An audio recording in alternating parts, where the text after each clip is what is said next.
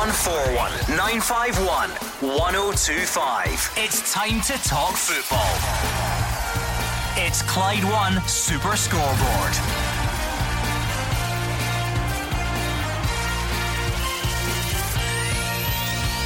And good evening and welcome to tonight's Clyde One Super Scoreboard. Brendan Rodgers is hoping for a first ever win against Stevie Clarke's table-topping Kilmarnock.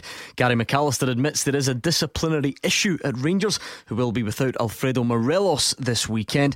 And Craig Levein jokes perhaps the old firm should pay for VAR on behalf of the other Premiership clubs. Two men who never pay for anything on behalf of anyone else, Derek Johnson and Hugh Keevins. I would not patronise Kilmarnock by joking that they can only throw it away now because Stevie Clarke is too good for that. What I will say is, I told you on Monday night's programme there was no margin for error where Celtic and Rangers were concerned. And what happens next?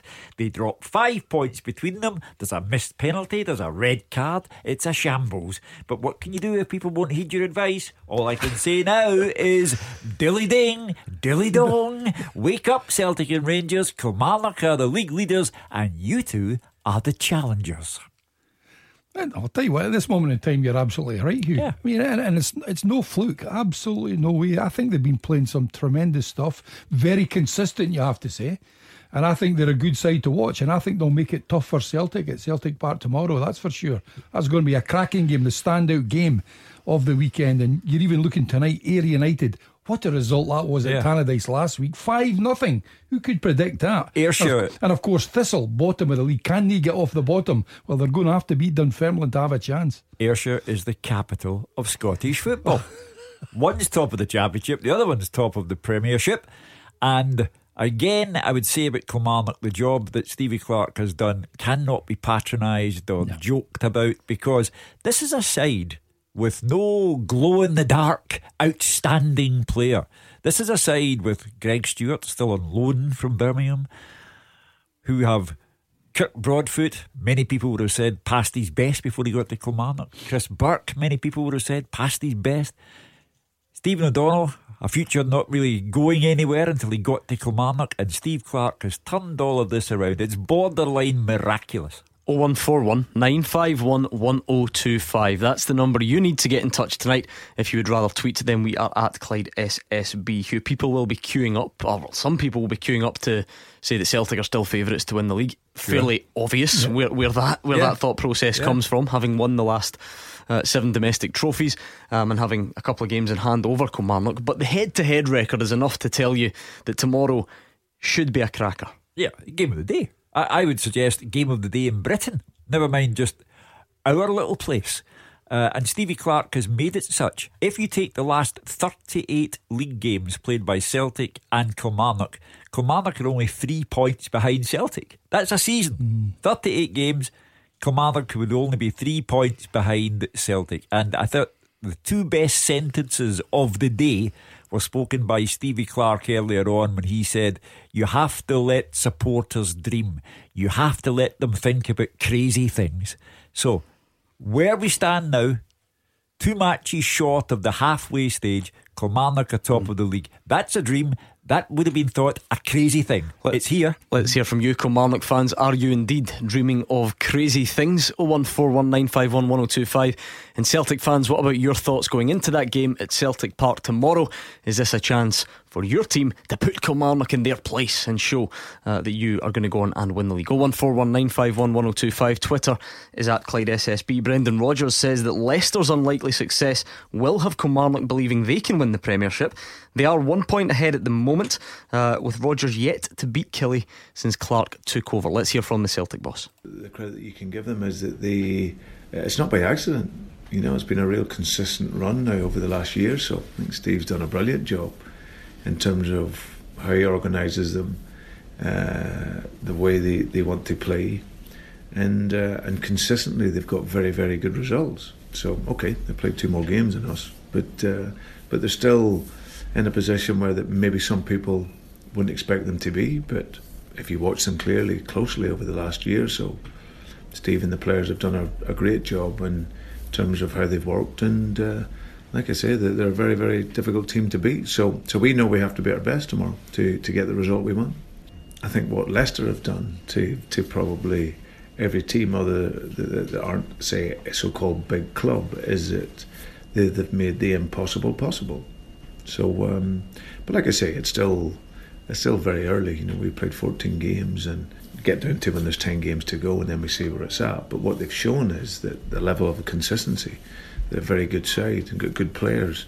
Now, Rodgers made 7 changes for Wednesday's draw at Motherwell, but he says he would not hesitate in doing it again. I had to make a few changes with some boys that were unavailable to play, and then there were some guys that I decided just to give a rest to, because they played in so many games, international games, travel, and also I trust my squad.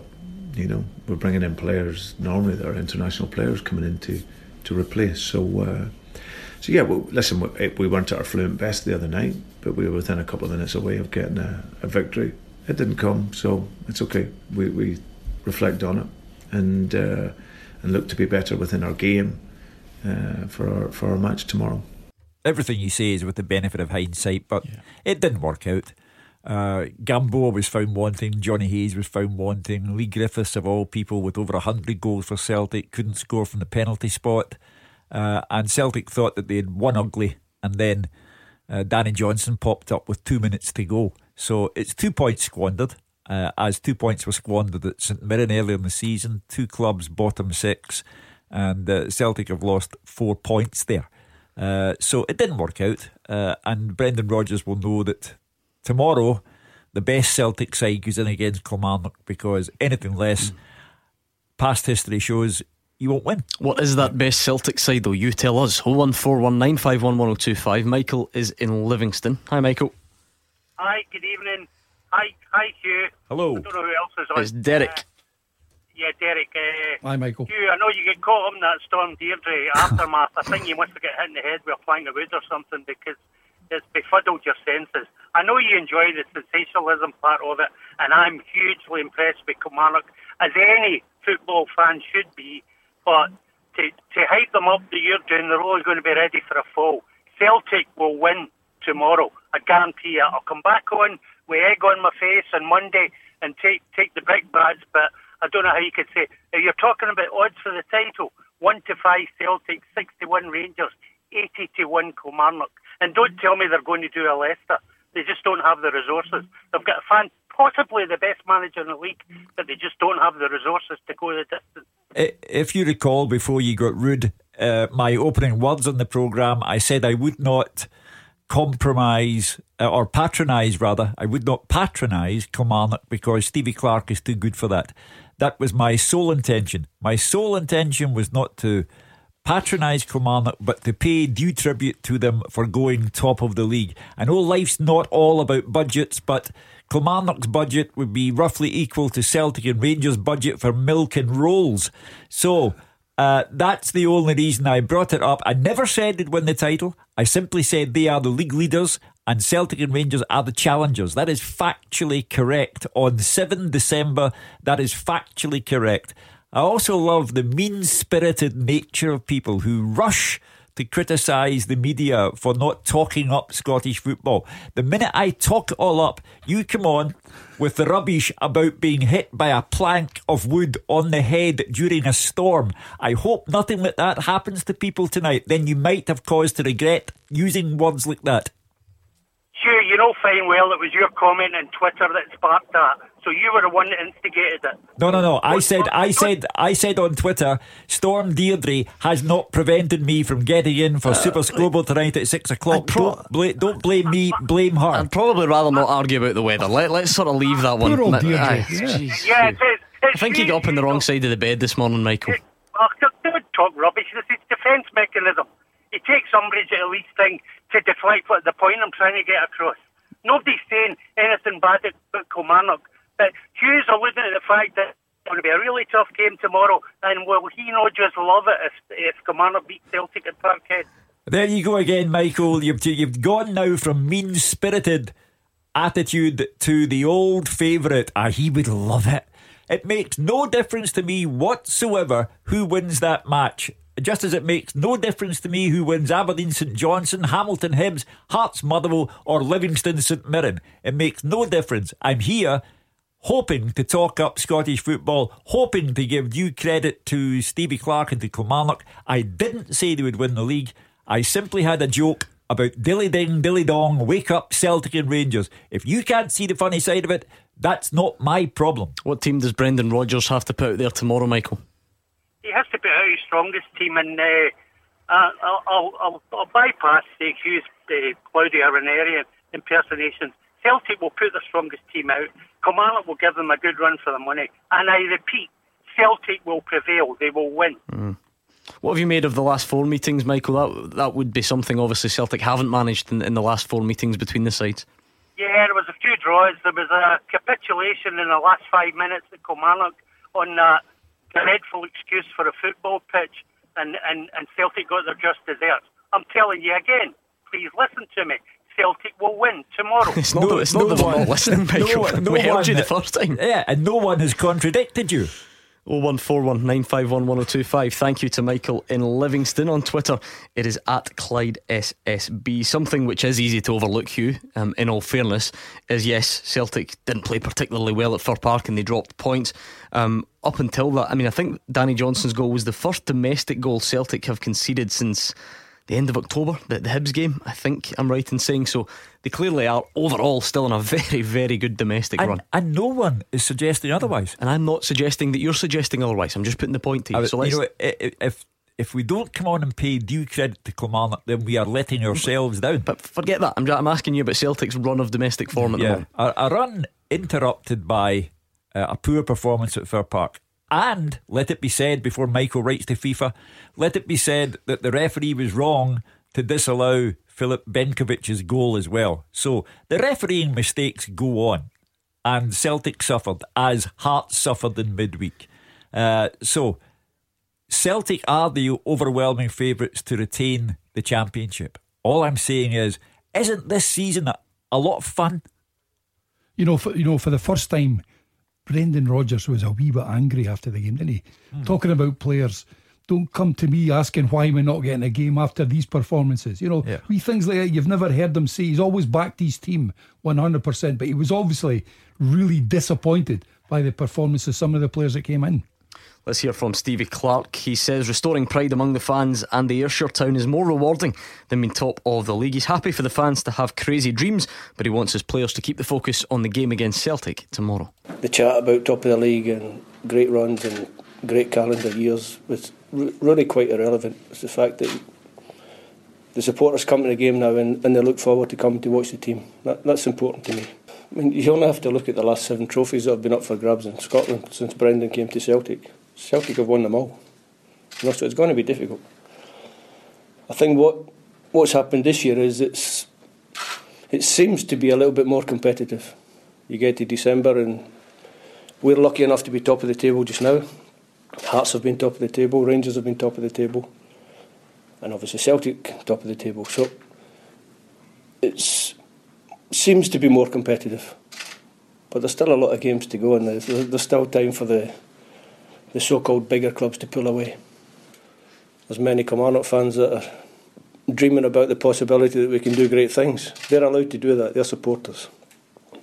We have to allow them to dream. We have to allow them to think about crazy things. We have to keep our feet on the ground. You know what I would say to that, Gordon, and just listening to Stevie Clarke, and I think he talks very well. I like listening to him. Yeah. Where are the Kilmarnock fans?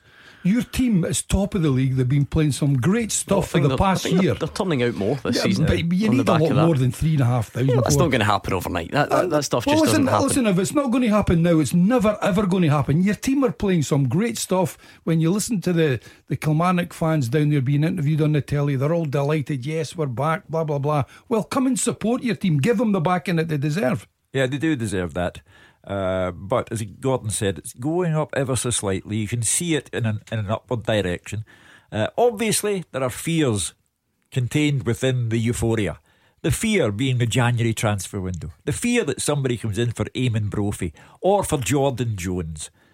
Or Stevie Clarke. Yeah, that will come. I mean, the downside for Kilmarnock supporters is the higher Stevie takes the club, the greater the possibility that this is his last season. Connor's on Twitter with his Celtic team for tomorrow. You know, sort of usual lines: Gordon, Lustig, Benkovic, etc., etc. No Scott Brown in Connor's team. Is that still an issue? Hugh Keevins, he comes back into the team the other night and they drop points. How you make the leap and say that that's Scott Brown's fault, I don't know. But does he stay in the team for tomorrow? Yes, I think tomorrow it's going to be a real tough one, because Kilmarnock are, statistically speaking, at the moment the best team in the league. So I think that there will be aspects of the game tomorrow that will require Brown.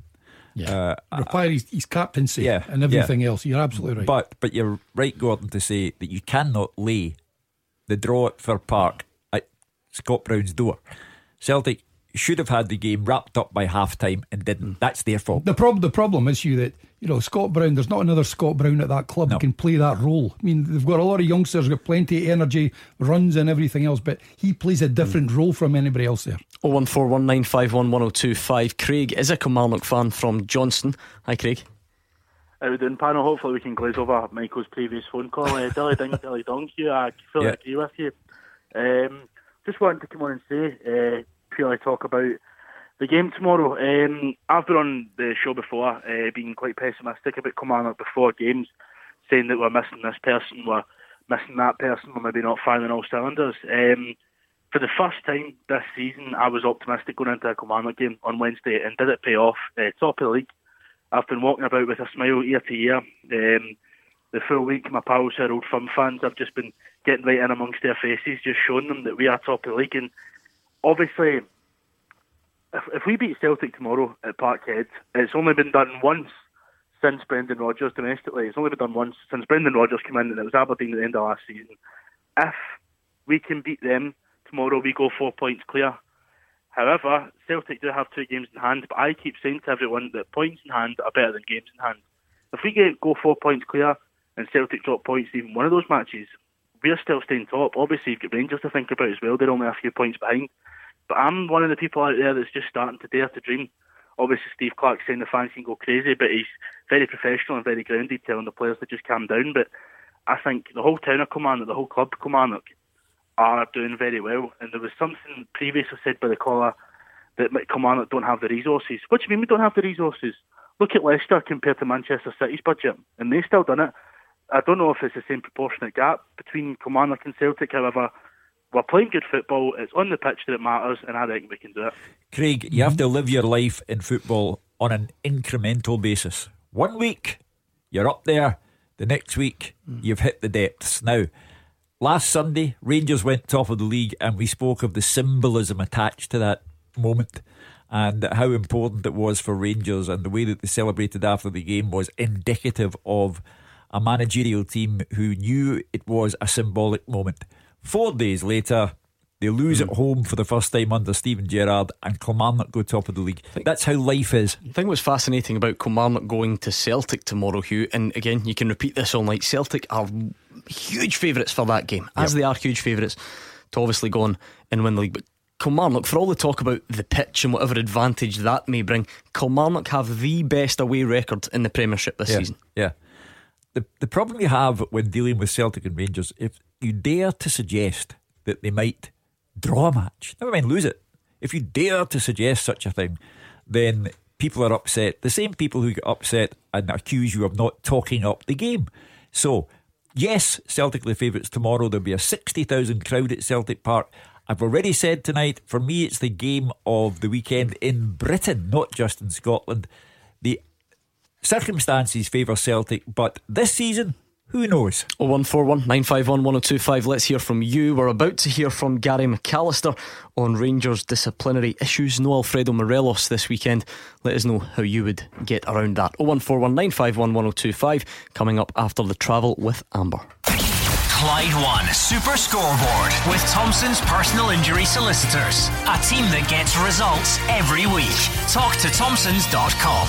Hugh Keevins and Derek Johnson here with me, Gordon Duncan, on tonight's Clyde One Super Scoreboard. We were looking ahead to Celtic against Kilmarnock. We heard from Brendan Rodgers and Stevie Clarke, so keep your thoughts coming on that game. We'll try and preview as many of the big games we can before the show finishes around 8 o'clock. Let's hear from Gary McAllister. He says the Rangers players need to start making better decisions if they're to sort out their disciplinary problems. 8 red cards so far this season for the Ibrox side. McAllister says simply that's unacceptable. There is a discipline problem, you know, the number of red cards and bookings that we've had. But it's something we're working on continually, you know, and the players are working at it. We're trying to pass on years of experience to players that maybe haven't been in these situations before.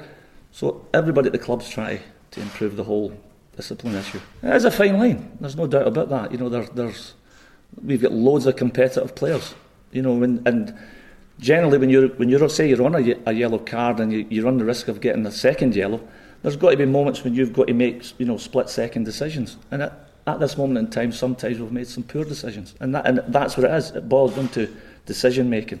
When you're in the heat of the battle, you've got to still be thinking clear. Of course, Alfredo Morelos was already down to miss the trip to Dundee, and then he got sent off against Aberdeen midweek. McAllister hopes it is a wake-up call for their top scorer. He's different. He's a natural goal scorer. He causes threat whenever he plays. But yeah, we will miss him, there's no doubt about that. But it's a learning process for him continually. You know, he's a very competitive guy. But we back him, and we're sitting with him probably more than most, as you can imagine. You know, we want to try and help the guy. Every time he misses a game, it's an opportunity for him to score a goal. And he wants to get as many goals as he possibly can. And likewise, as a management staff, we need him in there because he's our main threat. I think the lack of discipline will always prevent Morelos from making the journey from a very good player to a top class player. He clearly has a temperament problem, and that has been noticeable since he started playing for Rangers. I think it will prevent him from getting to the very top of the game. Unless he fixes it, you mean? Unless it changes. I spoke to him, you know, through an interpreter. I saw him up at the training ground. I was chatting away to him. Lovely man that he is. I mean, he's not even 22 yet, is he? He's coming up to be 22. And he was saying that, he says, back in Colombia, he says, you're always picked on. Everybody's picked on. And if you don't fight back, if somebody raises their hands to you, then you're picked on all the time. And this is in his head. If somebody hits him in Colombia, he hits them back automatically. I say, yeah, that's fine, Alfredo. We're now talking football on the pitch. There's rules. And you cannot be doing that. And he accepts that. It's like saying, many times have you seen it, Hugh, when a ball goes in the box and a centre half goes up and puts his hand up and flicks it away with his hand. Why do you do that? I don't know. It's just an automatic thing that happens. Sorry, people saying count to 5 before you do these things, but on the park you don't have 5 seconds. You've got to react right away, and it's something definitely that he's going to have to cut out his game. But the problem Rangers are having with him is that they keep on telling him and he keeps on ignoring them. Yeah. So, you know, he will therefore keep on being a problem. You know, Kyle Lafferty, by Stephen Gerrard's own admission, should also have been sent off Wednesday against Aberdeen. Kyle Lafferty can't help himself. You go back any number of years. I go back to the infamous incident between Kyle Lafferty and Charlie Mulgrew when Charlie was an Aberdeen player, and Kyle Lafferty simulated a clash of heads and fell to the ground. And before the night was over, Walter Smith had made sure that Rangers issued a statement apologising for Kyle Lafferty's conduct. So he is a habitual offender. He just can't help himself. And that's another problem for Rangers, because habitual offenders habitually let you down. 0141 951 1025. David's a Rangers fan in Royston. Hi, David. Hello, good evening, Gordon, Hugh and Derek. Hi, David. Hi, it's quite interesting listening to the guys' points and temperament of Morelos, but I wasn't really on tonight to talk about disciplinary record. I'm talking about in general the skill factor of my team. The kind of malaise of like lack of skill. The last few games I've been watching, I've been amazed about the amount of times where they can't seem to pass to each other or over a few yards, or they're playing the ball to Morelos and it just seems to bounce off him, and his lack of skill and the crossing, the amount of times the ball's overhit or hits the first man. And I'm just wondering, the lack of skill, not just in my team, but in general. I mean, like when I was growing up, they had some great wingers, McLean, Cooper, who would take on guys and cross it. And I mean, Big TG, he loved that kind of thing. And I just wonder now, is the skill dying in players? Middleton, he's about the only one now who tries to take on players and cross. But I watched the Aberdeen game there the other night, and the amount of crosses that weren't reaching men or hitting the first men, especially Tavernier, and I'm just wondering, what seems to be going wrong these days. I think you're being a wee bit harsh, David. I think on Wednesday night, what I always say to you on this programme is, a team, when you say who got pass marks in the side, not one Rangers outfielder for me got pass marks in midweek. It's one of these games that not often that happens. Normally you get one or two that do well and the rest of them don't, but nobody played well, and it was a poor performance. Aberdeen defended well. They came there with the intent on stopping Rangers playing, and they did it very well. A wee bit physical at times, but so what? That's all part of the game. They had one shot at goal on target and scored. The same basically as they did in the semi-final. But that's good for them. They defended it. That's down to Rangers to beat teams like that have got players back. But you're talking about skill. I think every team has showed an awful lot of skill. Yes, we're maybe going through a period where a couple of teams are not maybe playing as well as they did early in the season, but to say there's a lack of skill in Scottish football, I would totally disagree with you. I think there's an awful lot of good players in our league. I think what David is missing, Derek, is what we remember from our upbringing in Scottish football. There were sensational wingers. Jimmy Johnson, Willie Henderson, Davy Wilson, Alex Scott, Davy Provan, our own pal Davy Provan. And then crossing the ball became a dead art.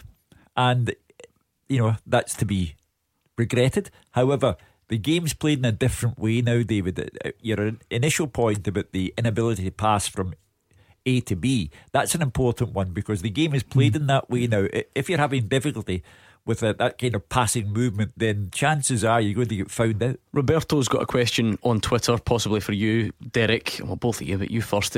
Roberto says, correct me if I'm wrong, but based on recent performances, did Gerrard not come out a few weeks back and say everyone is fighting for a start, and anyone that doesn't perform risks losing the jersey? So how come Koulibaly, Ejaria and Flanagan always seem to get to keep theirs? I think he has mixed it up, to be perfectly honest. I think these players were playing well early on in the season. There's a few of them dropped off, not just one or two. There's a few of them dropped off the pace of the games, and I think he will change it again on Sunday. Whether Barisic comes back as a left back and natural, he's a tremendous player. Whether Kent's going to be fit, he makes a huge difference wide as well. And the one that they missed most of all, which I think, was Arfield.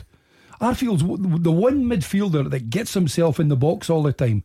And I think sometimes when Rangers get the ball wide, there's only Morelos in the box. But when Arfield's playing, you're guaranteed that he's one that's going to get in there. So I think the manager may make 3 or 4 changes for that game at Dundee at the weekend. And there we have the peril of the red card.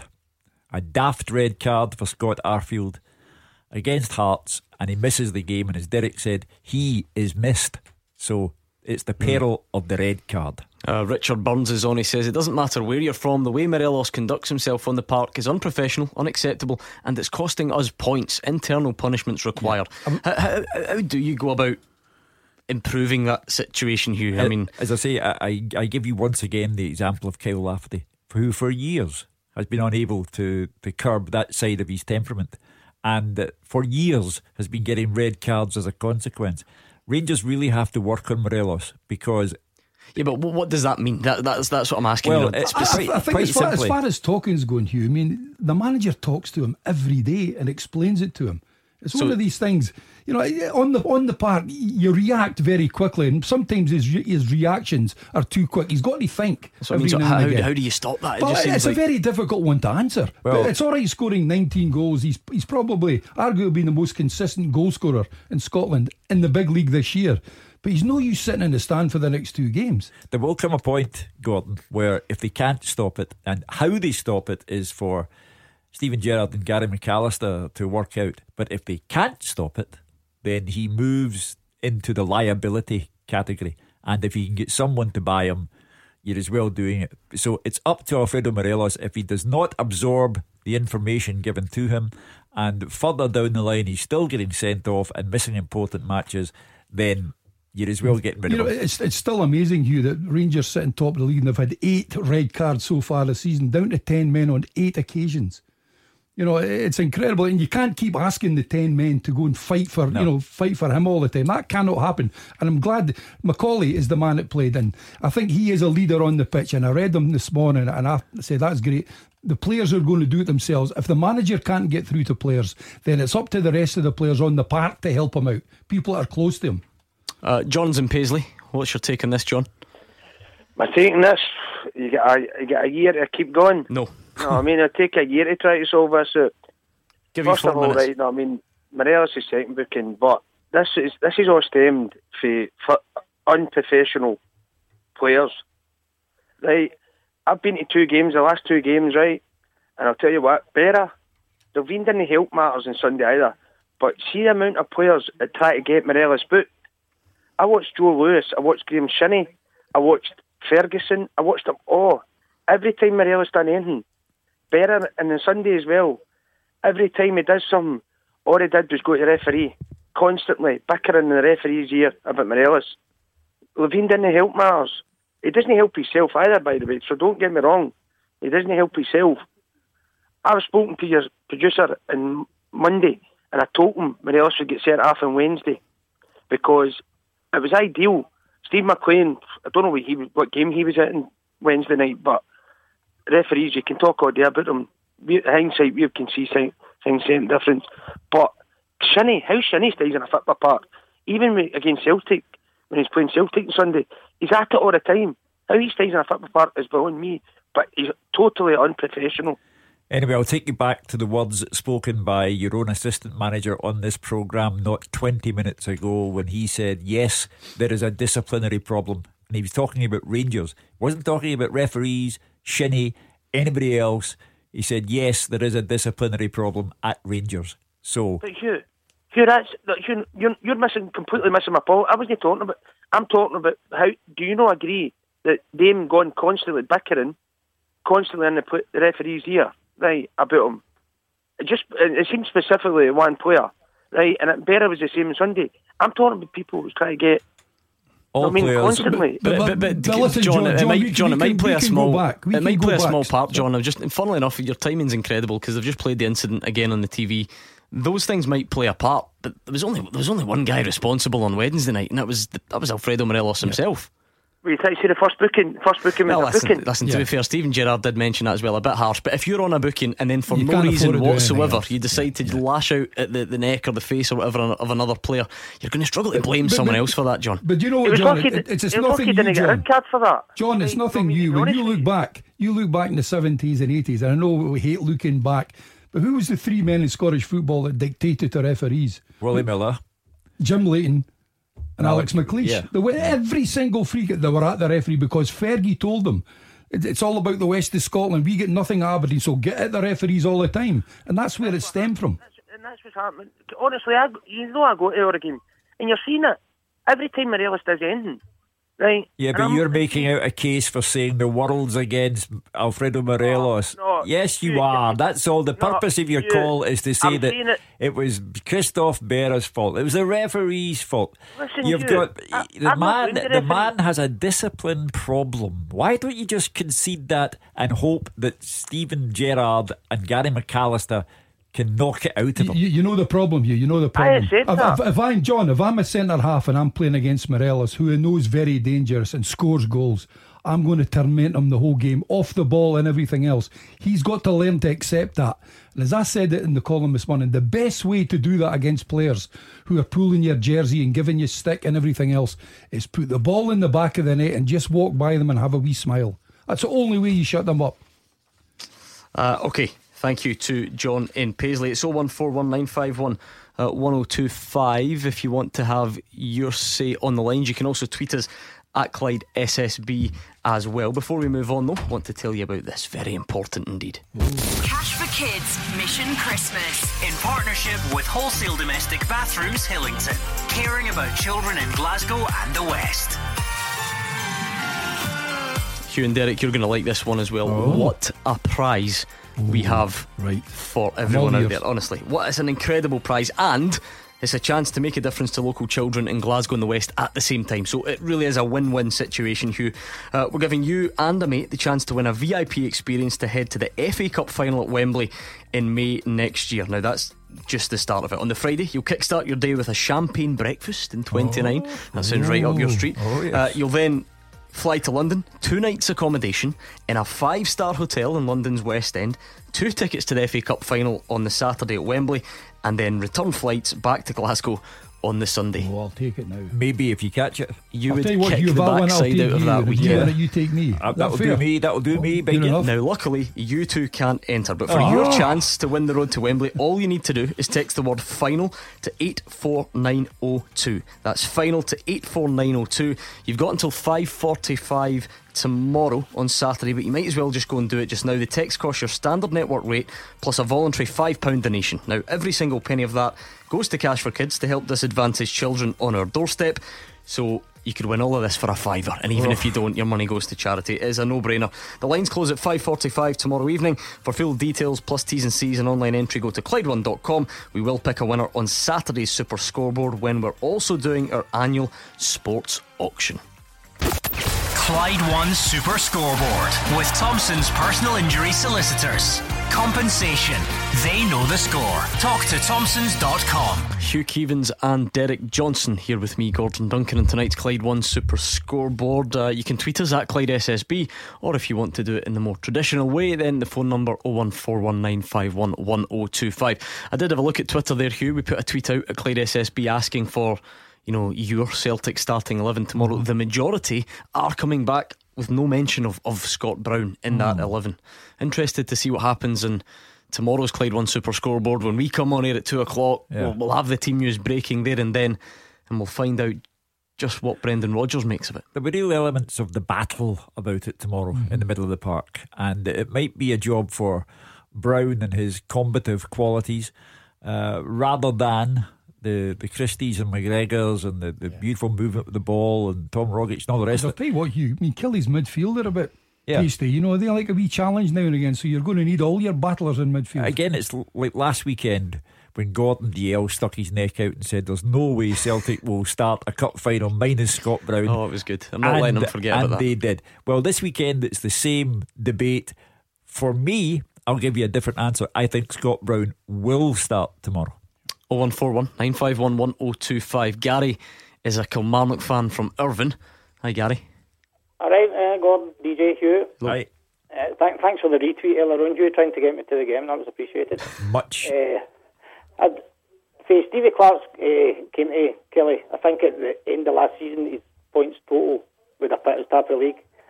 I mean, Kelly's playing with a budget of a bottom 6 team. To be where they're sitting just now is absolutely phenomenal. But the fear is we're going to lose him, and that's the downside of being a wee club like Kilmarnock. As a Kilmarnock fan, Gary, does that genuinely hang over you at the moment, or are you managing just to enjoy it for what it is? I'm enjoying it for what it is, but I just think Premiership clubs will come calling again, and that's the fear. Because the other side is, if Brendan leaves Celtic, he's the ideal replacement. Yeah, I mean, it's inevitable. There's no point in trying to sugarcoat this for Kilmarnock fans of a sensitive nature. It is inevitable that Steve Clark will be taken away to another club, whether it's one in this country or down south. He has the pedigree, he has the CV. Now he's assembling results for Kilmarnock that have taken them to the top of the league. Even our friends on satellite television are fascinated by this. They're devoting feature time to this. Look at Kilmarnock at top of the league. So he's created a nationwide stir. But all you can do, Gary, is enjoy it while you may. Starting at Celtic Park tomorrow, Kilmarnock go there as the league leaders. That's all you can do. Live it by the day. Gary, how important is Greg Stewart for you on the field? Massive player. It's if we can't keep him, then it's. Well, I Ken Brady can put the ball in the net, but he's not the fastest. But Greg Stewart is. I mean, he should be in the Scotland set up and all. He's he's been phenomenal. And Hugh, that's why Gary's point about budgets is probably quite a relevant one. And I know you don't really like to go on about budgets, I get that, but I mean, if you're Kilmarnock at the start of the season, you've got an ageing Chris Boyd who was the top scorer last season. You think, right, I need another option up there. And you're dipping into the loan market. You're getting a Greg Stewart who's gone down to Birmingham and it hasn't quite clicked. Came up to Aberdeen and in all honesty didn't really click there either. Did not bad at Aberdeen, to be fair. Towards the end, but not for the majority of his time up there. And then you bring him and this is what you get out of him. Yeah, as I say, Kilmarnock don't have a glow in the dark, unbelievable talent. And they lost arguably their best player last season when Malumbu left. Yeah, they have a great team ethic and they have a superb coach who is pulling all the strings here. I did say earlier, being flippant about it, Kilmarnock's budget is equal to what Celtic and Rangers pay on milk and rolls.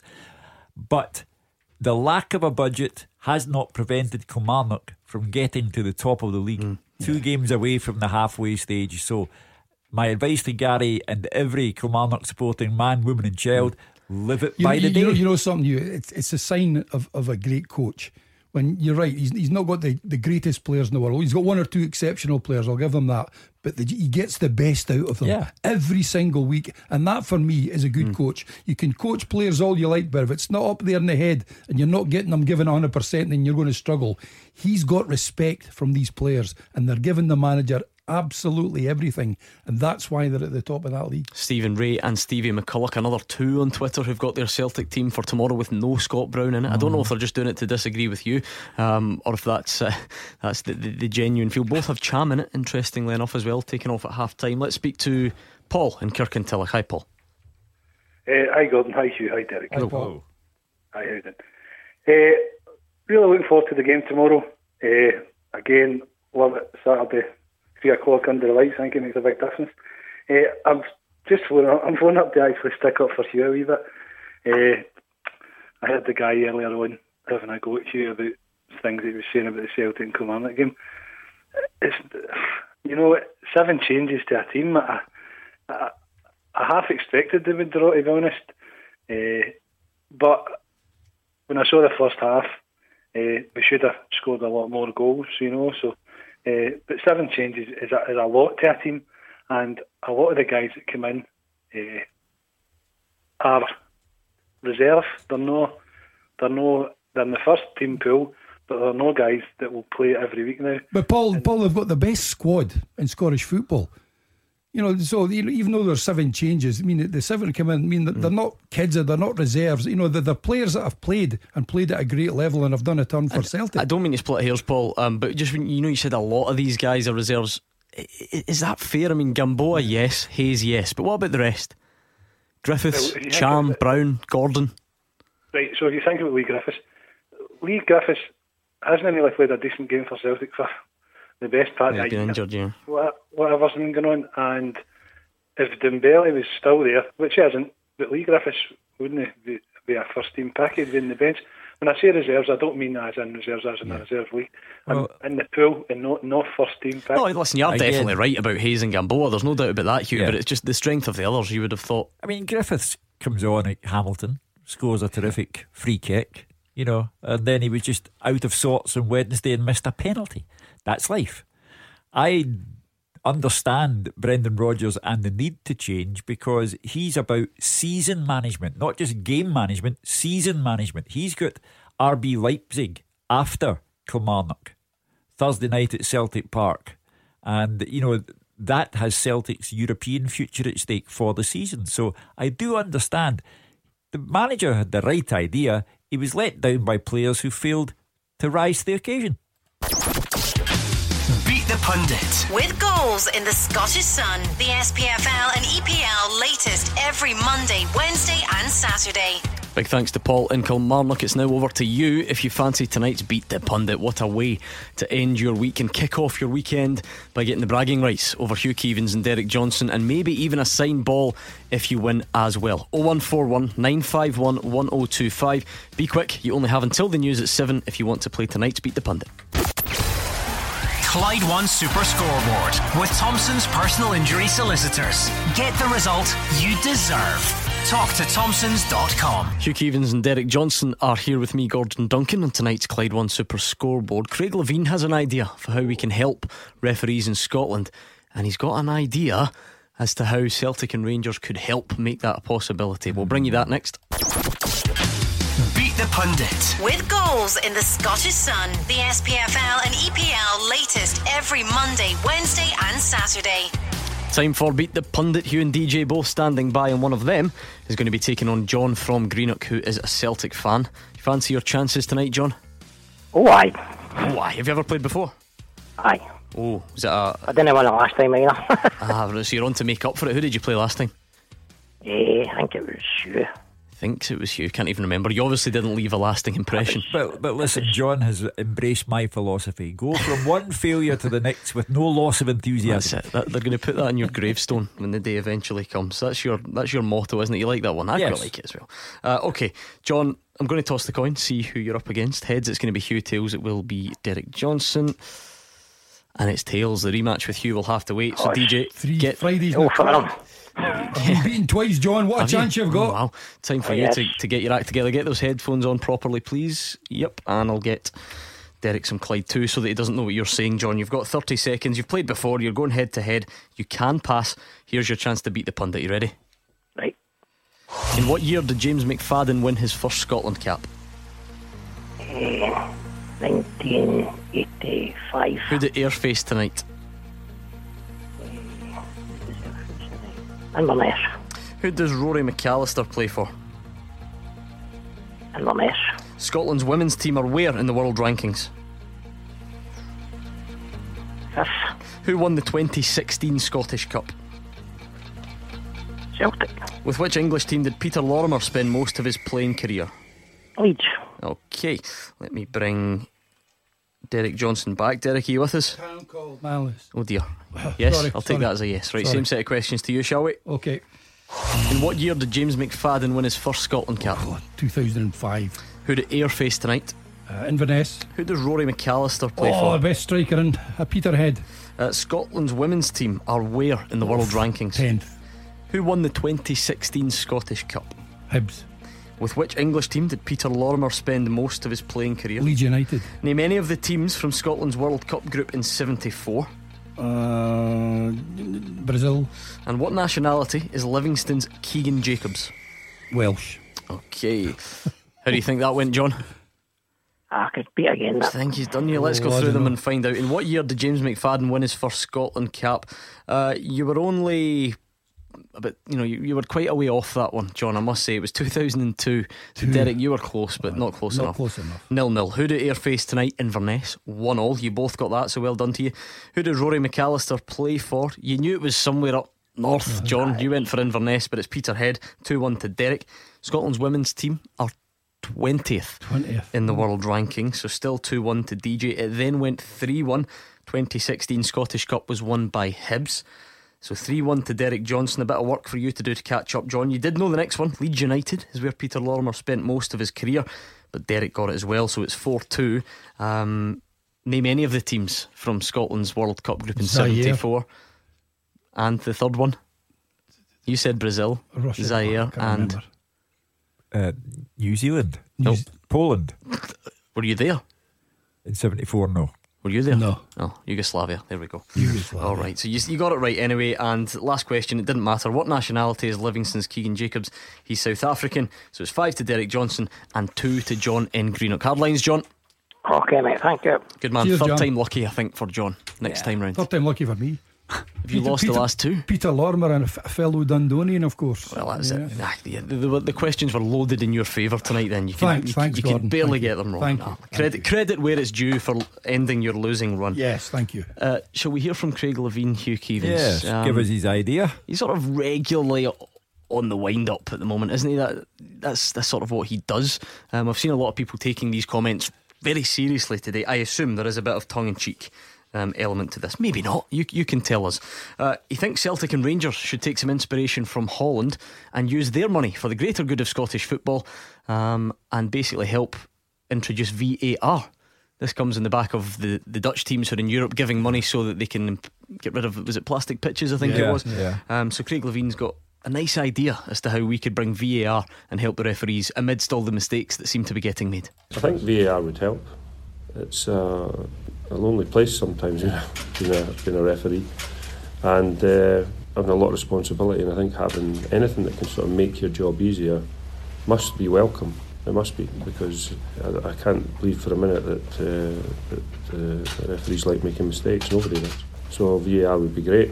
I read recently in Ajax that Ajax gave up the European money to take up the plastic pitches and put down grass pitches for the rest of the clubs in the league.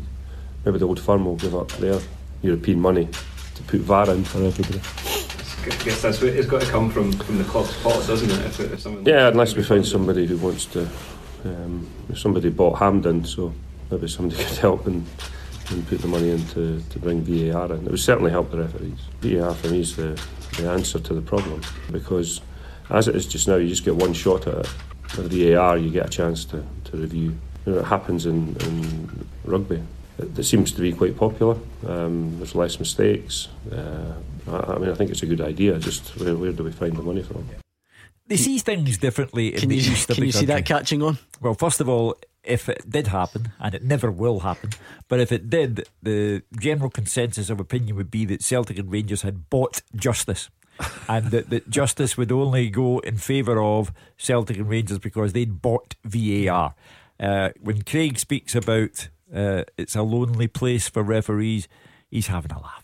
He's the man that calls them abysmal, who gets in about them. Sometimes they deserve it. My big fear this season is that a major trophy, either the Championship itself or the Scottish Cup, is going to be decided on the back of a real bad decision. There were some awful decisions on Wednesday. The thought process about a league, though, is that, and I'm going to try and stay away from that phrase about evening themselves out, you'll know, but over 38 games, I think that's unfair pressure to suggest that a referee can single-handedly decide that. Well, when we get to game 38, if one or two teams are neck and neck, I shudder to think if there's an awful decision. But anyway, it's not for Celtic and Rangers to pay for VAR. The game has to sustain itself, and it would be said if Celtic and Rangers paid for it. It's all very well for Sir Tom Hunter and Lord Hockey to chip in to the purchase of Hampden. No one's going to accuse Lord Hockey Good on them, or Sir Tom Farmer of anything. But if Celtic and Rangers bought VAR, then it would be said by everyone else that Celtic and Rangers had bought the judicial system. I had been waiting to find out what you made of that penalty decision, St Johnstone against Hearts the other night. It's a moment of fantasy. Andrew Dallas saw something that didn't exist for the second game in the Trot. Yeah, and I do support Craig Levine. I think sometimes Craig does give the referees a hard time, and at times he goes too far. But that was a moment of official fantasy. He had a romantic night away on Wednesday. Who did? Mr. Keevins. He was away through in the capital. That's why I know they see things differently in the East, Eric, because am I allowed to mention the show? Feel free. Right, Motown the musical, which you like your Motown. It was fantastic. And as we're coming out of the theatre at the end, a man turns to his wife and says, "Quite a good wee show, eh?" And I thought, what? Quite a good wee show? If this was in Glasgow, they'd be on that stage, they'd be crowding out the Four Tops and the Temptations and Diana Ross, and Glasgow would reverberate to Tamla Motown. But in Edinburgh, quite a good wee show, eh? Now he knows he knows who's the boss. So Mrs. Keevins was trying to get some shut eye. The TV highlights were on very late that night. Hugh sat and watched the full thing with no volume, so as not to wake Mrs. Keevins. And this is where he's come up with this line about it being that's a moment of fantasy. If you turn down the sound, it focuses the senses, focuses the mind, and that's why the Benkovic goal should have stood at Fir Park. The moment of fantasy that Andrew Dallas had cost Hearts 2 points, and Kyle Lafferty's a lucky boy because he should have been red carded at Ibrox. So it was a fantastic midweek of football for our Premiership.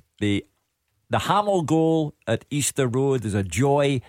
All of the stuff that went on, Dundee winning by 4 clear goals, It was a sensational night of entertainment, and that's why I say. And that was after the Motown musical. Motown. What a night you had. Listen, I can only say of our league, Sugar Pie Honey Bunch. But you know what? You just staying on that theme.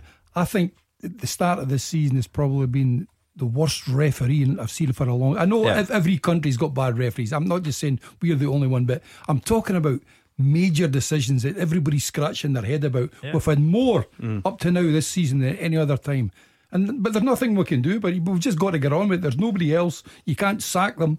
You know, and this is all our better referees that are making mistakes. The ones that have got European games.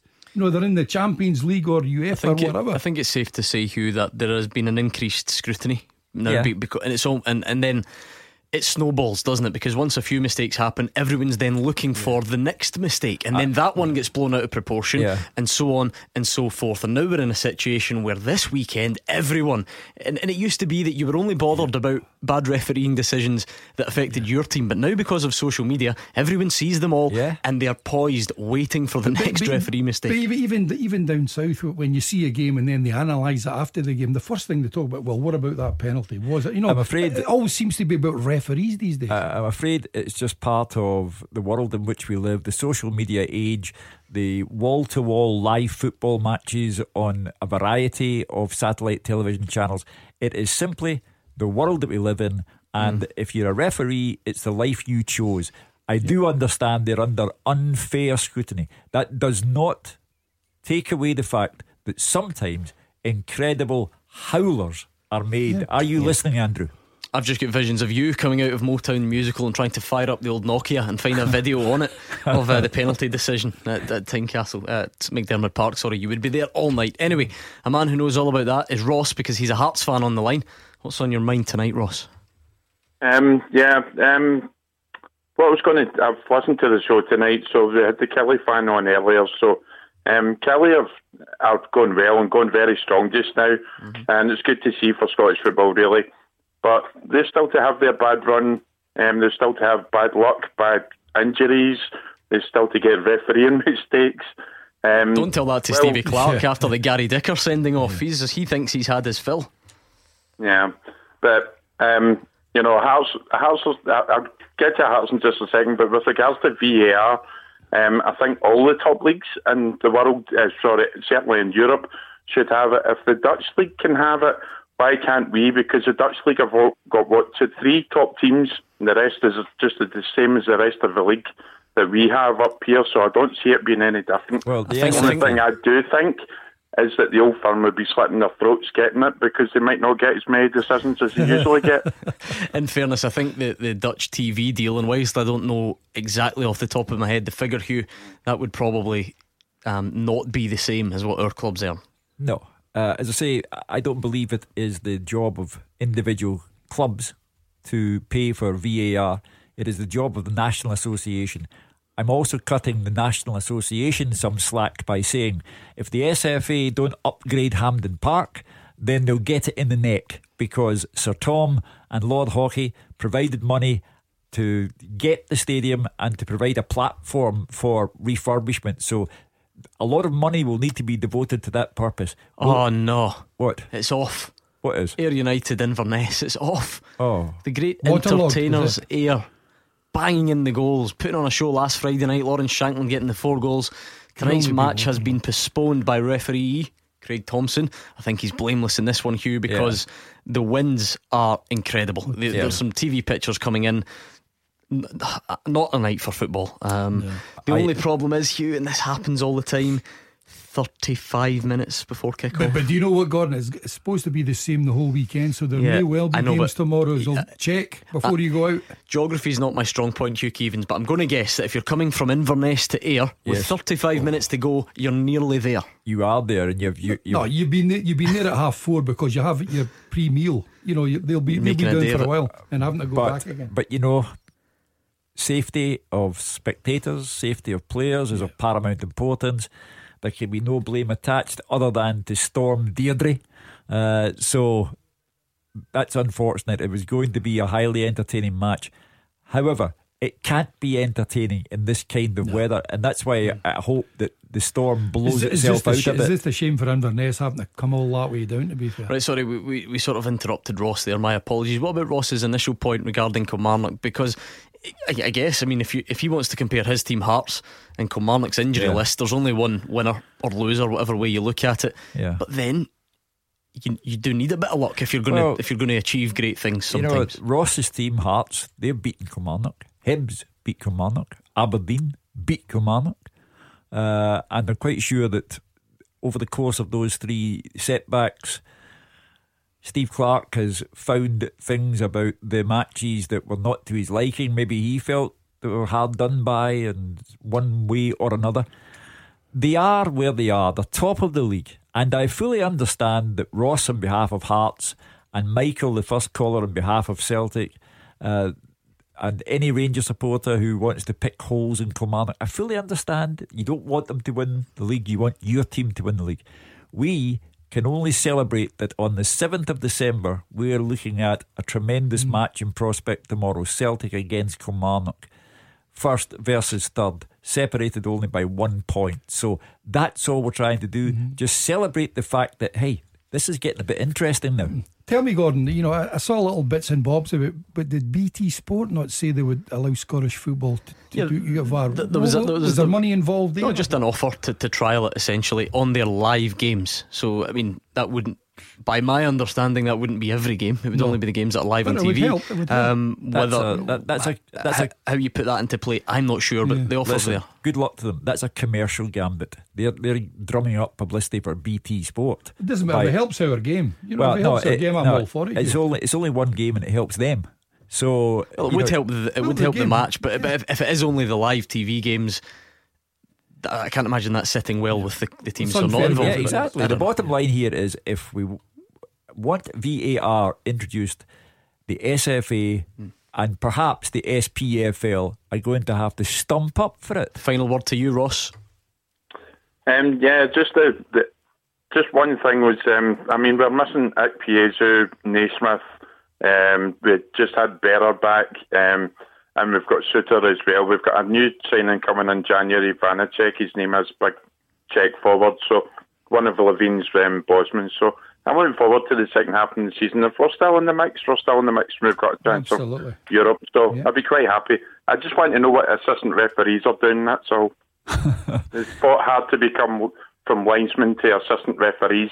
Now they're not doing the job that they're supposed to be doing, assisting the referee. Well, they're not doing the job if it affects your team. They are doing your job if it affects the other team in a positive way. So supporters on the subject of referees and assistant referees are not consistent, and they do show bias. This is what makes me wonder though, Hugh, because obviously VAR is seen as the best solution to these things. We talk about goal line technology. I wonder if another step would be to hear the communication between the officials, because it would certainly take that bit away, because the referees and their assistants are communicating all the time, but you don't know that. You can't hear that, and unless the assistant waves his flag, you assume that he is standing there doing nothing, but that might not be the case. He might be giving the referee guidance as they do all throughout the game. I think it's wonderful in rugby when the same thing happens. You can actually hear them talking, the referee to the man upstairs looking to see what's happening, and I think it gives you a good insight to what's happening. We've got a good full-time teaser tonight. You're going to like this. Get a pen and paper if you need it. Some of you are capable of just keeping it upstairs, but if you need a pen and paper, go and get one. The full-time teaser is coming up next. Clyde One Super Scoreboard with Thompson's personal injury solicitors. Great results for Scottish accident and injury victims for 40 years. It's time for Hugh Keevins and Derek Johnson to tackle the full-time teaser. If you've got a good question and you would like to hear it on the show, then send it in please, fulltime@clyde1.com. I wouldn't say we tackle it so much as we watch it pass us by. A bit of breaking football news from Scotland tonight is that Ayr United against Inverness Cally Thistle has been postponed due to the weather. It was meant to kick off in about 20 minutes time, so the Inverness fans will not be pleased, but as Hugh Keevins says, safety first. So I don't think the players will be too happy either. Never mind the supporters. John Clark has sent tonight's question in. I think this is easy. I think you're going to do it. Or you're going to do most of it. Name the 13 managers currently in the SPFL who have played in the English Premiership. Stevie Clark. Steven Gerrard. Yes. Yes to both, by the way. Yeah. Derek McInnes. No, did he? Yeah, West Brom. Brom. Yeah. Yes. So you've got 3 of the 12. By your standards, this is. Was Tommy Wright at Newcastle before the Premiership became the Premiership, or? Tommy Wright is one of them as Neil well. Lennon. Neil Lennon. That's you almost halfway there. Steven Gerrard, Stevie Clark, Neil Lennon, Tommy Wright, and Derek McInnes. We're looking for 13 managers currently in the SPFL, so all the leagues, who have played in the English Premiership. Plenty of time you've got between now and the end of the show, so give us your questions full-time at Clyde1.com. On the phones for the moment though, 01419511025. Mark is a Celtic fan in Hamilton. What are you thinking team-wise tomorrow, Mark? Same as everybody else, Gordon. Scott Brown on the team. Oh, okay. Right, give it. So talk us. Scored Wednesday night that I don't know who taught. I don't know if he gets talked with Brendan that he's a centre half. They start off in a game, but he seems to end up there. I'm sure Brendan told him and that you need to muck up into the midfield. Starting, I just don't know where he gets that idea because he can't pass. He just passes from left to right and back to me. I'm going to go. I want to talk about the goalkeeper, Craig Gordon. Okay. I thought he was to blame other night for the equaliser. I thought his position was dreadful. Yeah, Hugh, that's one step to the left. He saves that without this Smithers that quite easy.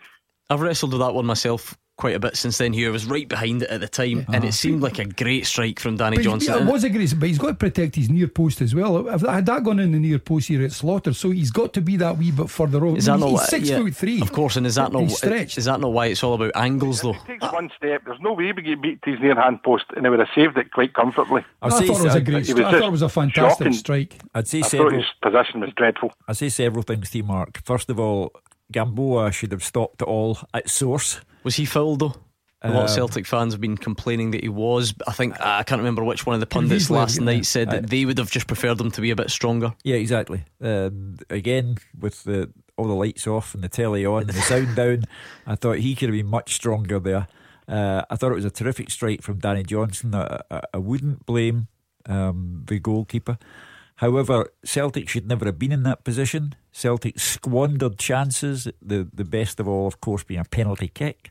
They were hard done by when the referee disallowed the Benkovic goal. I have said that several times tonight, but it does show that tension is rising because Mark's upset with Craig Gordon. He's been a fantastic keeper for Celtic, and he's just not happy at the way his team threw away 2 points. Mark, I'm not saying it was all Craig Gordon's fault. I only arrived at half time. I was here doing the show. It just seemed though that in that second half Celtic started getting a bit sloppy between Craig Gordon, between the centre backs. There was a few times they made a bit of a mess of it. They passed it out the pitch, and what that just allows Motherwell to get belief, doesn't it? Terrific at the ball at his feet. He's hopeless at that.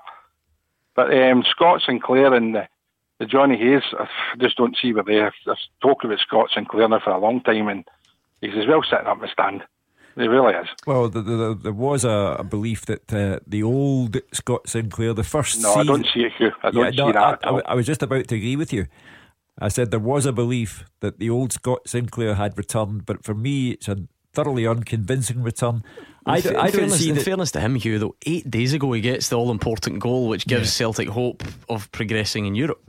Yeah, but you can't say that one goal makes of course it all not, right. but I feel like we are a bit. I'm not saying Mark is guilty of this, but in general we're quite fickle. That last Thursday night we say, great, Scott Sinclair stepping up on the big occasion, and 8 days on he's a dud again. Yeah, but I am in the Mark camp. I don't believe that Scott Sinclair merits a starting place. And who plays instead of him then? Well, Lewis Morgan. Let him prosper. I don't understand sometimes, and as I say, it's to Celtic's great advantage that I don't pick the team. But I think Lewis Morgan shows greater hunger and desire. But the core point here is Brown to play or not to play. And for me, there'll be elements of a battle about the middle of the park tomorrow. And I think Brown's battling qualities will be required. What do you do with Livy and Cham, Mark? Does he play at all? And if so, where? Because he sort of played on the left, didn't he, the other night? Didn't look like he enjoyed it and was off at half time. He's not a good game for a few weeks. The lad now, I don't know what's happening with him, but no, I don't play him tomorrow. No, definitely not. It's a sign, I think, and Mark is underlining the point. It's a sign that Celtic supporters, Michael apart, the first caller, Celtic supporters are looking at this and thinking, we've played Kilmarnock 4 times and we've yet to beat them since Steve Clarke became the manager. Kilmarnock are top of the league, and should Brown play is now a debate. Whereas beforehand, many Celtic supporters would have said, it doesn't matter whether Brown plays or not, whoever Celtic pick will beat Kilmarnock. It's not like that now. I would think the tougher games, the games that especially away from home where teams are going to get stuck in, that's when you need the Scott Browns in your side. There are plenty other times when teams have got their backs to the wall, you don't really need Scott Brown in that role. You need the ability of the midfielders to get forward. Well, I'm going to do a Gordon DL. Last weekend Gordon said there's no way that Celtic will start this game without Scott Brown, and of course they did. But I believe the performance... You going for it as well? Yeah, okay. I believe that Celtic will start with Scott Brown tomorrow, because over the course of the week some things have changed and he's needed tomorrow. To be fair, Gordon, I put my hands up as well. I did say Scott Brown would play as well, and I got a bit of stick from a couple of Celtic fans. I said, well, look, if I'm wrong, I will apologise. So I'm in the Gordon Dale one. I thought he would play. That's a dangerous club to be in. I'm just warning you two of that. Any club that would have Gordon DL is not worth joining. Motherwell boss Stephen Robinson says having Killie top of the league is great for the other smaller clubs. He admits that his side aren't where they want to be, but believes Killie's efforts can give everyone a boost. One of the smaller clubs in the division, Steve Clarke's done an incredible job. As I said, it's only December. We have to see where that is if it was still like that at the end of the season, it would be in comparison with Leicester winning the Premier League. So yeah, it's refreshing to see. It is a sort of one-off at the moment. It's the top 5 or 6 teams seem to take care of themselves at the minute, but it gives everybody a little bit of hope. Motherwell head to Hearts tomorrow despite the mounting injury list. The manager hopes they can build on that draw with Celtic. We'll need that. It's another tough game away to Tynecastle.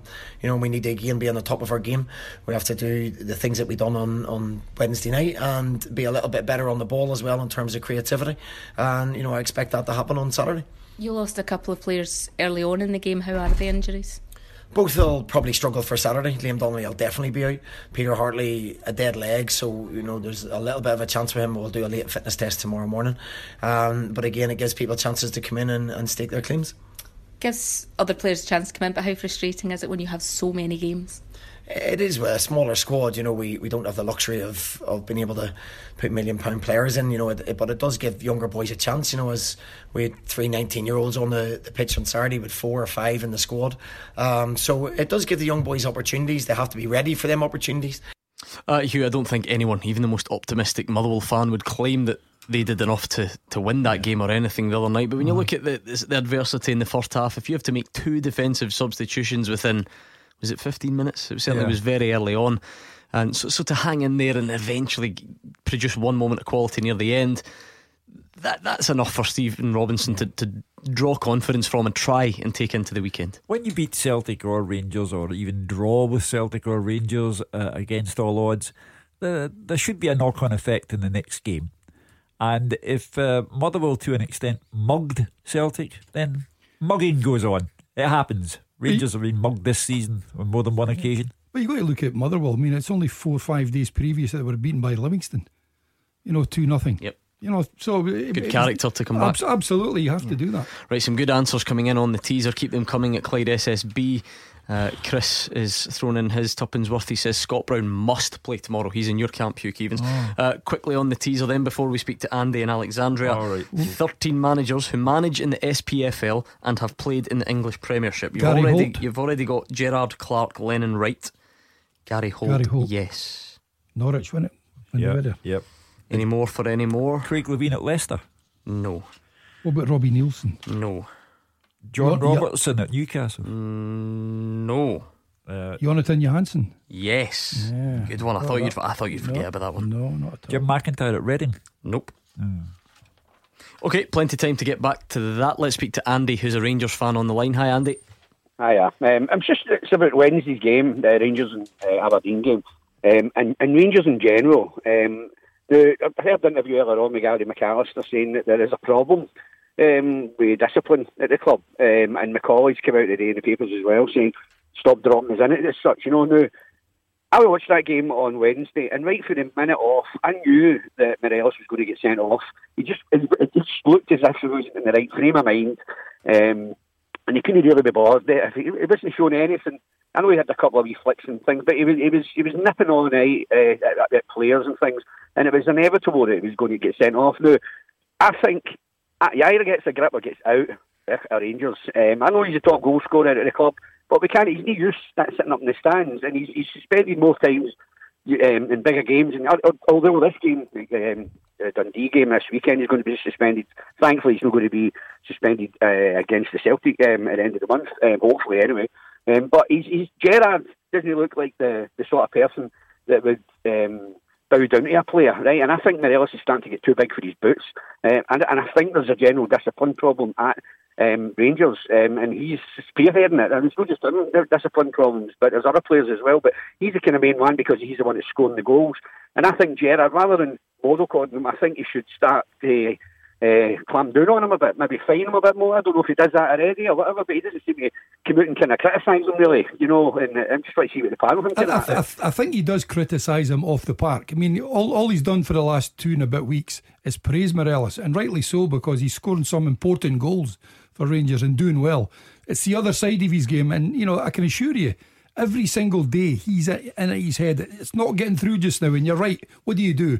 That's why I was delighted when McCauley came out and said, look, the players are going to have to get a grip of him. We're on the park with him. We've got to look after maybe a wee bit more. Hugh, can you take a short-term pain for long-term gain approach where you do drop him and you acknowledge that he's your best striker and you would much prefer not to drop him, and it might make a couple of games a bit more difficult for you, but over the piece you come out of at the other end with a guy who has fixed that side of his game? See, Andy mentioned, is that possible? During the course of Andy's call, he said, well, thankfully he won't be missing for the Celtic game. Hopefully, he said. So, he did say hopefully. Yeah, so that shows the importance of Morelos in the eyes of the supporters, and I am sure in the eyes of his manager. I'm not sure that dropping would make any difference, because I think that temperamentally he wouldn't take that well either. And he'd sulk. I think he's going to have to. I think it's down to the players. The players are going to look after him better, I think. The players can get through to him. You can always relate to players that are playing around you. They're going to have to help. I know it's a terrible thing to say and it's a childish thing to say, but he needs help on the park as far as that's concerned. The goal scoring's great for him, but he's got to look at the other side of his head. I suppose Gary McAllister's, what he said, Hugh, was that it's not just Morelos. I mean, you look at even the Scott Arfield one comes right under that category of what Gary McAllister's talking about. It's just decision making. Scott Arfield has played at high level all these days and has never shown signs of it, but it's just that split second, that moment of madness, and Rangers, it ends up costing. Rangers are under tremendous strain because if Celtic do win the title and it's 8 in a row, it cranks up the pressure. Celtic would then say, only 2 to go for 10, and it cranks up the pressure. So Rangers get Steven Gerrard as manager. The whole thing takes off. They are legitimate challengers to Celtic and to the league leaders, Kilmarnock, and with that comes an increase in tension. And you're right, Arfield was guilty last weekend, but would not have been that guilty in previous seasons at previous clubs. Right, hopefully there won't be any disciplinary issues at this, because the Star Sixes are coming back to the SSE Hydro. Do you remember that? Did you watch it on television last year? It was great entertainment, wasn't it? Well, some of the world's greatest players, they're going to be in Glasgow this time at the SSE Hydro. Scotland have got a team in there, the likes of Barry Ferguson, James McFadden, going to be pulling on the dark blue shirt. England, what a rivalry that will be. Michael Owen playing for them. Northern Ireland, Republic of Ireland, Wales, Euro pal Hugh Keevins, Robert Pires. Yes, you respect me too. He's in there for the rest of the world.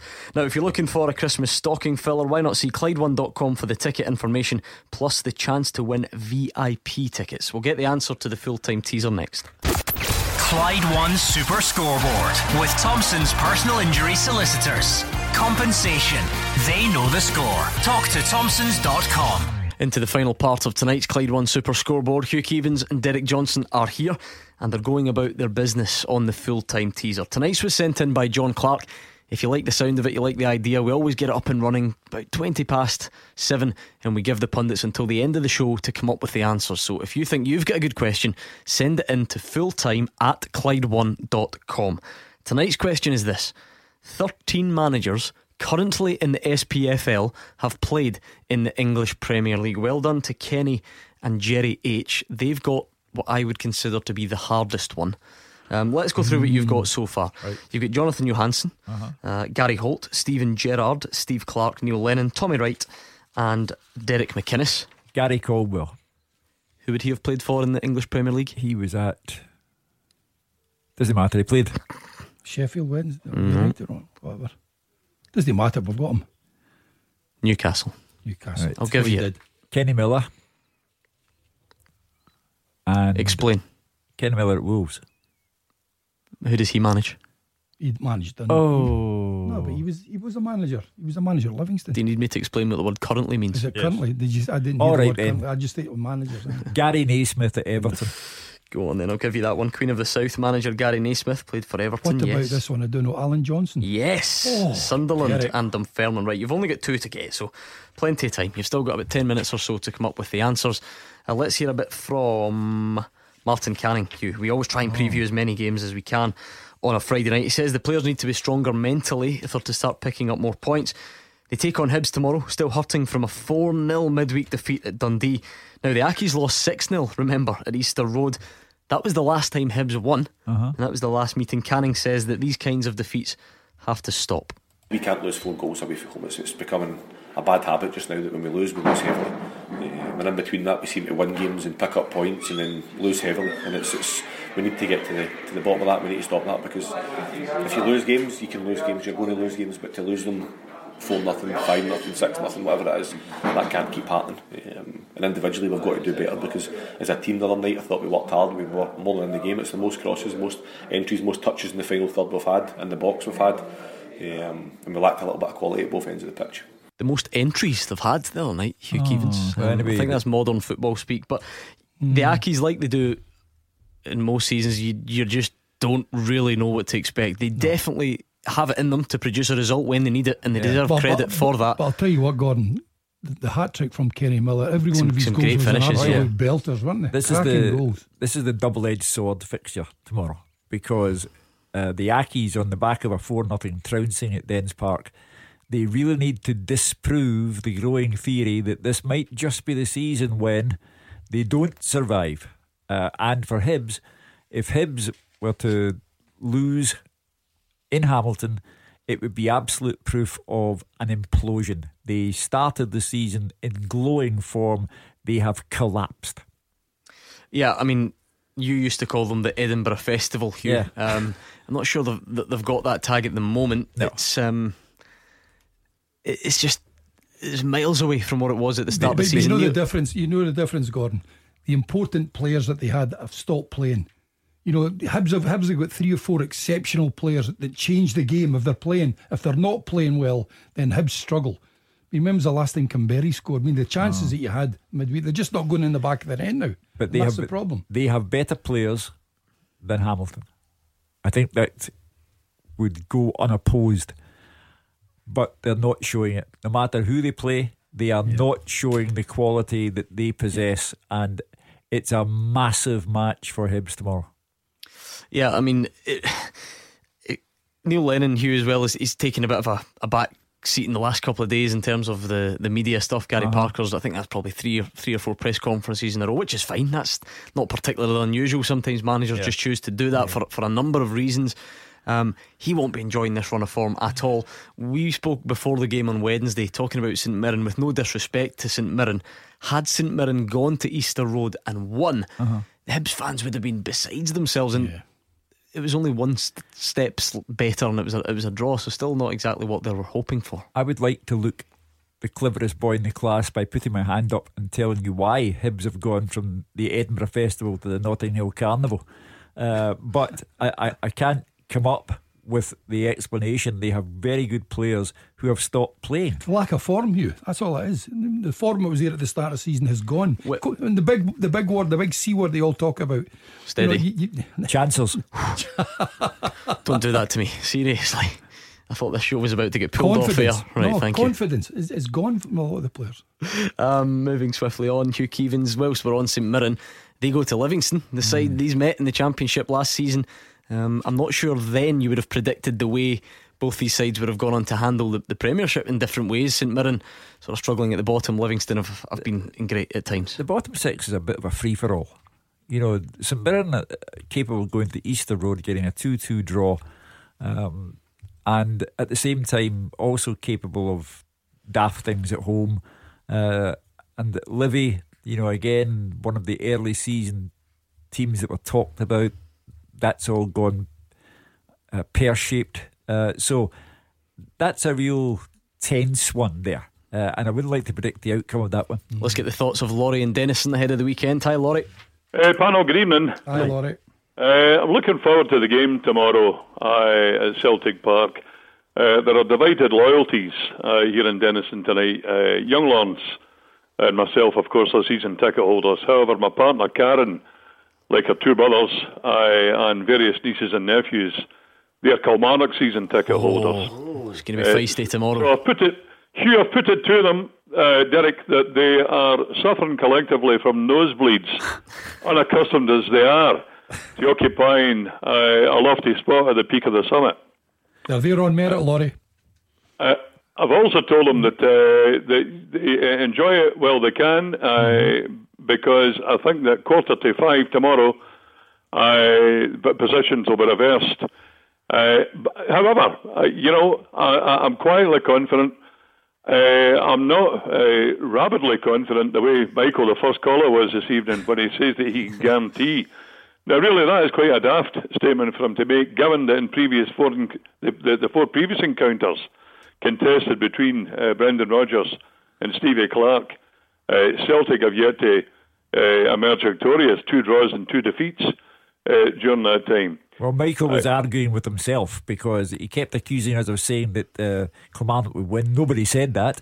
He accused us of Kilmarnock would win the title. No, nobody said that either. We're simply celebrating the fact, as you are in the house in Denison, that Kilmarnock are top of the league. We've got a massive game at Celtic Park, 60,000, a game that will draw attention from far and wide. It's magnificent. It's what high profile football is all about, and our league's profile is increasing all the time. Because you've been getting absolute dog, and nothing new there obviously. You're getting dogs abuse on Twitter because you said that you felt Kilmarnock Celtic was game of the day. Yes. Is it Chelsea Man City or Man City Chelsea?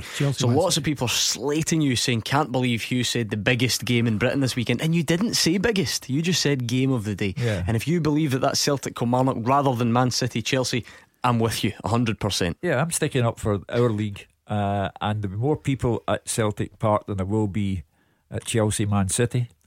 And I'm trying to celebrate our game. If the Twitterati would rather celebrate the English game, then fine. But what you did say, Hugh, you said definitely the team game of the day in Scotland and probably Britain. Yeah, in my estimation, you didn't say the biggest game, and that's what people are picking you up on. In my estimation, yeah, I just think it's fabulous, and I wouldn't like to be in Laurie's house come 5 o'clock tomorrow night, because unless it's a one-each Laurie, you'll know hell hath no fury, Laurie. You know what I'm saying? Absolutely. Hugh, can I ask you a question? Very quickly, Laurie. Make it okay, I'll make it very brief then. The January transfer window is less than 4 weeks away. I would like to ask the panellists what positions, if any, they think will be strengthened at Celtic Park. Hugh, just as quickly as you can. Time is pretty much up. I think they'll definitely bring people in. I think Brendan name a position. At the back, striker, right back. Yes, for sure. Okay, striker. And a striker. Right, okay. You can hear the music. That means time is almost upon us. 13 managers who manage in the SPFL at the moment and have played in the English Premier League: Caldwell, Johansson, Holt, Gerrard, Clark, Naismith, Lennon, Johnson, Wright, McInnes. 2 to get. Ray McKinnon. Yep. Oh, where did that come from? You've still got 2. Sorry, that was 3 to get, so 2 to go. These are the 2 hardest ones by a mile. Okay. And they're not in the top division, clearly. One of them is. We just heard from him about 10 minutes ago. He got a point against Celtic the other night. Tommy Stephen Robinson. 1 league appearance for Spurs in the early 90s. Oh dear. And the last one, the hardest by a mile. He manages in North Lanarkshire, part of the Monklands Derby. He's not long in the position. You should see the way Hugh Keevins is looking at me. He always looks at me with disdain. The but Albion more than Rovers usual. manager. Yes. Who is Give these initials. KH. Quickly. Kenny. Too late. Kevin Harper. Thank you to Hugh and Kevin Derek. Harper. We are back at 2 o'clock tomorrow. GBX Fridays up next.